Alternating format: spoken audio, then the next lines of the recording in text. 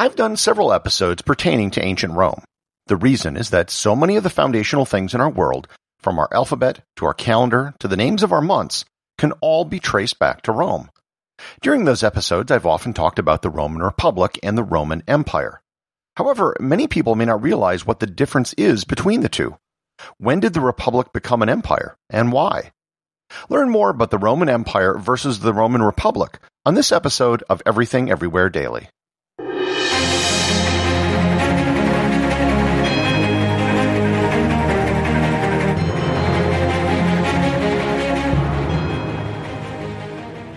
This episode is sponsored by Heaven Hill Bottled & Bond Bourbon. I recently had the chance to try Heaven Hill Bottled & Bond, and I can attest to its exceptional aromas with hints of caramel and vanilla intertwining with its oakiness, which provide a well-rounded flavor profile. Taking a sip is akin to experiencing a piece of bourbon history firsthand. Heaven Hill Distillery may be America's most quintessential bourbon distillery. Established in 1935 after the end of Prohibition, the distillery was established by the Shapira family and has remained a family-owned distillery to this day. In 1897, Congress passed the Bottled in Bond Act, which set forth strict rules for any bourbon labeled Bottled in Bond. Heaven Hill Bottled in Bond Bourbon goes beyond the stringent requirements of the law by aging its bourbon for 7 years, not 4. The end result is a gold medal-winning bourbon that truly stands out. Available nationally, look for a bottle at your local store. Heaven Hill Bottled in Bond.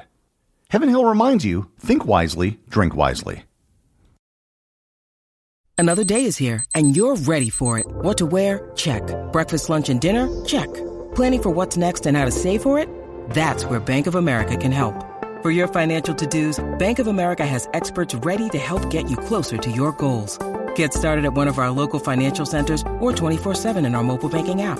Find a location near you at bankofamerica.com/talktous. What would you like the power to do? Mobile banking requires downloading the app and is only available for select devices. Message and data rates may apply. Bank of America N.A., member FDIC. This episode is sponsored by Audible.com. My audiobook recommendation today is SPQR, A History of Ancient Rome by Mary Beard. SPQR is quite simply one of the best books about the history of ancient Rome by one of the world's greatest Roman historians.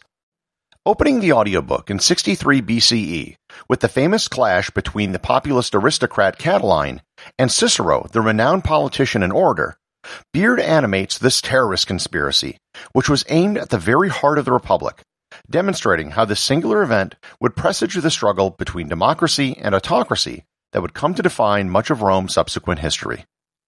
You can get a free 1-month trial to Audible and 2 free audiobooks by going to audibletrial.com/everythingeverywhere or by clicking on the link in the show notes.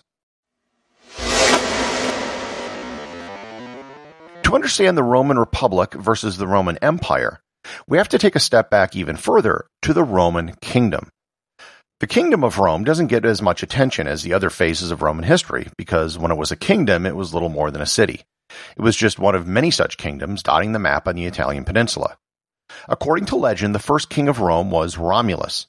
He and his twin brother Remus were, again, according to legend, raised by a she-wolf. They later fought each other on where to found a city. Romulus wanted to build it on the Palatine Hill, whereas Remus wanted to build it on the Aventine Hill. Remus was then killed by Romulus, and Romulus founded the city which bore his name, Rome.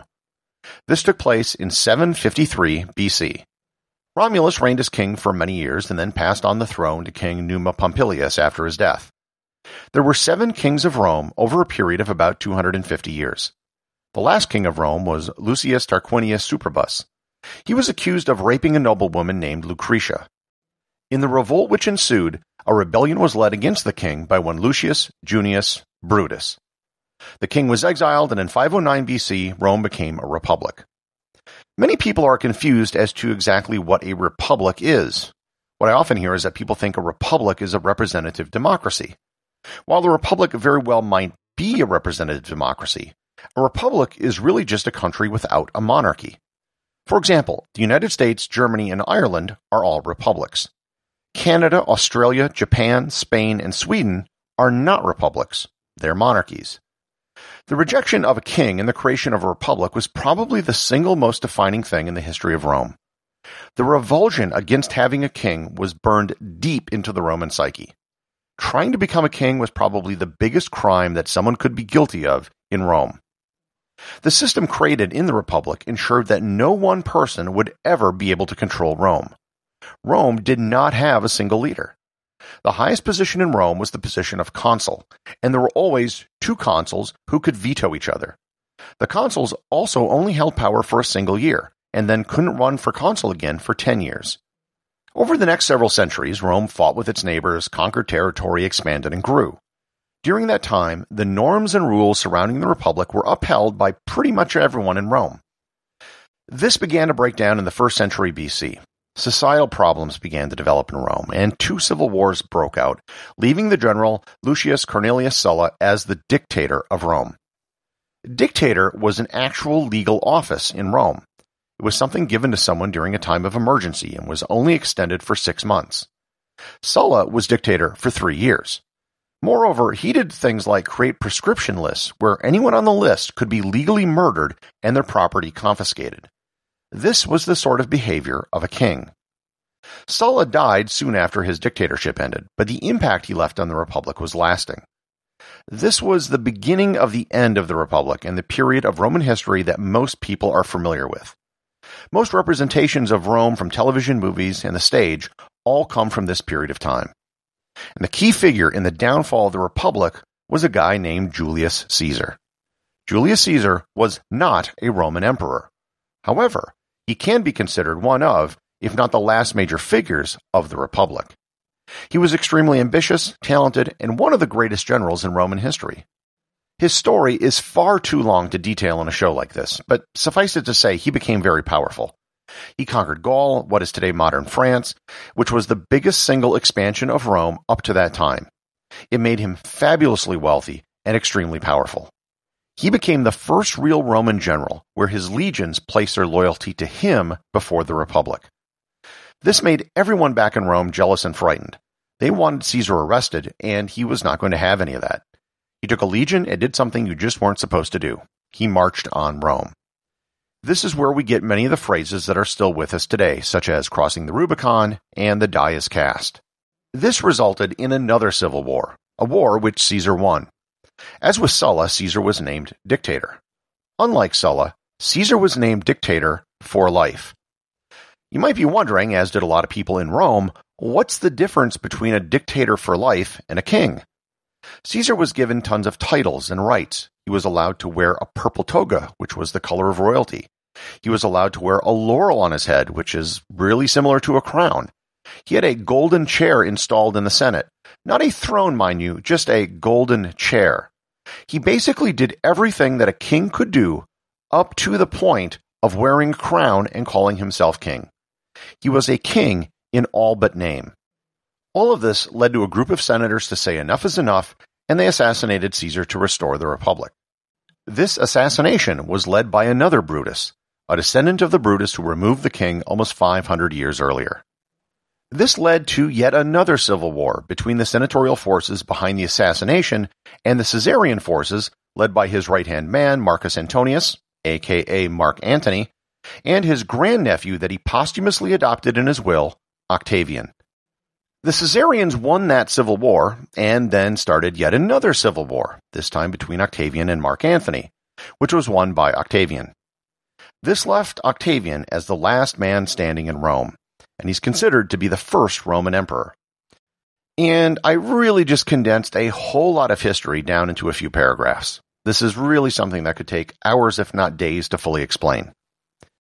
There isn't a single date that we can point to where the Republic ended and the Empire began. Octavian was really smart. He learned lessons from Caesar. Whereas Caesar collected titles and honors and basically rubbed it in everyone's face, Octavian at least appeared to be humble. Octavian did not have the title of dictator.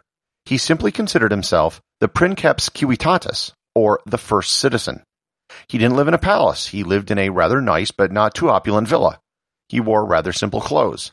He rejected many of the honors which the Senate wished to bestow upon him. This was, of course, just an illusion. Octavian was insanely powerful. He personally owned Egypt, like all of Egypt. That alone probably made him the wealthiest person in the world at the time.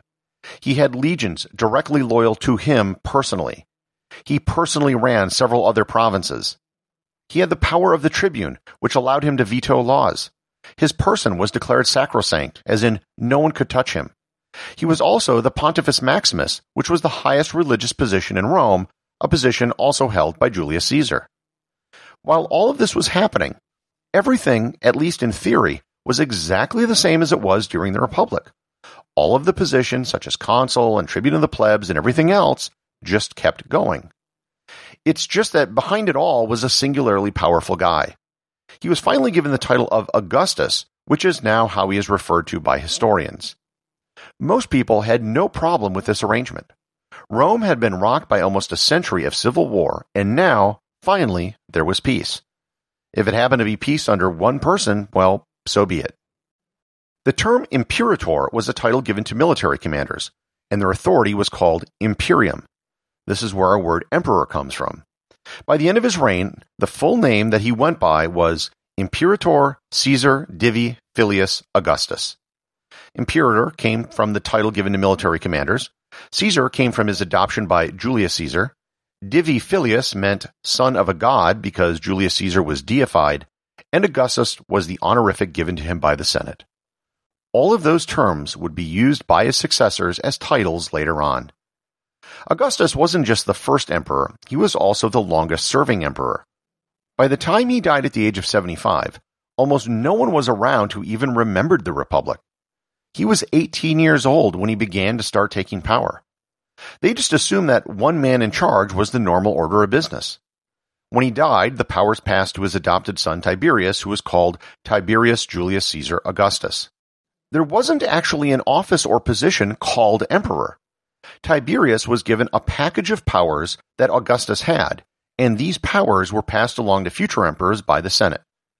For all practical purposes, they had absolute control. They could do whatever they wanted with no checks on their power whatsoever, and this led to some absolutely monstrous emperors. The imperial period can be divided into two different parts, the Principate and then the Dominate. The Principate was the first period where they at least kept up the appearances of the Republic. The Dominate comes from the Latin word dominus, which means lord or master. The Dominate began with the Emperor Domitian, and it was more despotic, and there were usually 2 or 4 co-emperors. Most historians will mark the start of the Roman Empire at the year 27 BC, when Octavian was granted the title of Augustus. The Republic can probably be considered to be dead at the year 48 BC with the Battle of Pharsalus. The 20 years in between is sort of a transition period. So, you can think of the Roman Republic as the period early on when Rome was quasi-democratic. Multiple people ruled based on laws and traditions, and there was a robust system of checks and balances. The Roman Empire was the later period where one person ruled, but they still had some of the trappings of a republic. They're very different things, and very distinct eras of history. The associate producer of Everything Everywhere Daily is Thor Thompson. If you'd like to support the show, please donate over at patreon.com. There is content only available to supporters, merchandise, and even opportunities for a show producer credit. If you know someone you think would enjoy the show, please share it with them. Also remember, if you leave a 5-star review, I'll read your review on the show.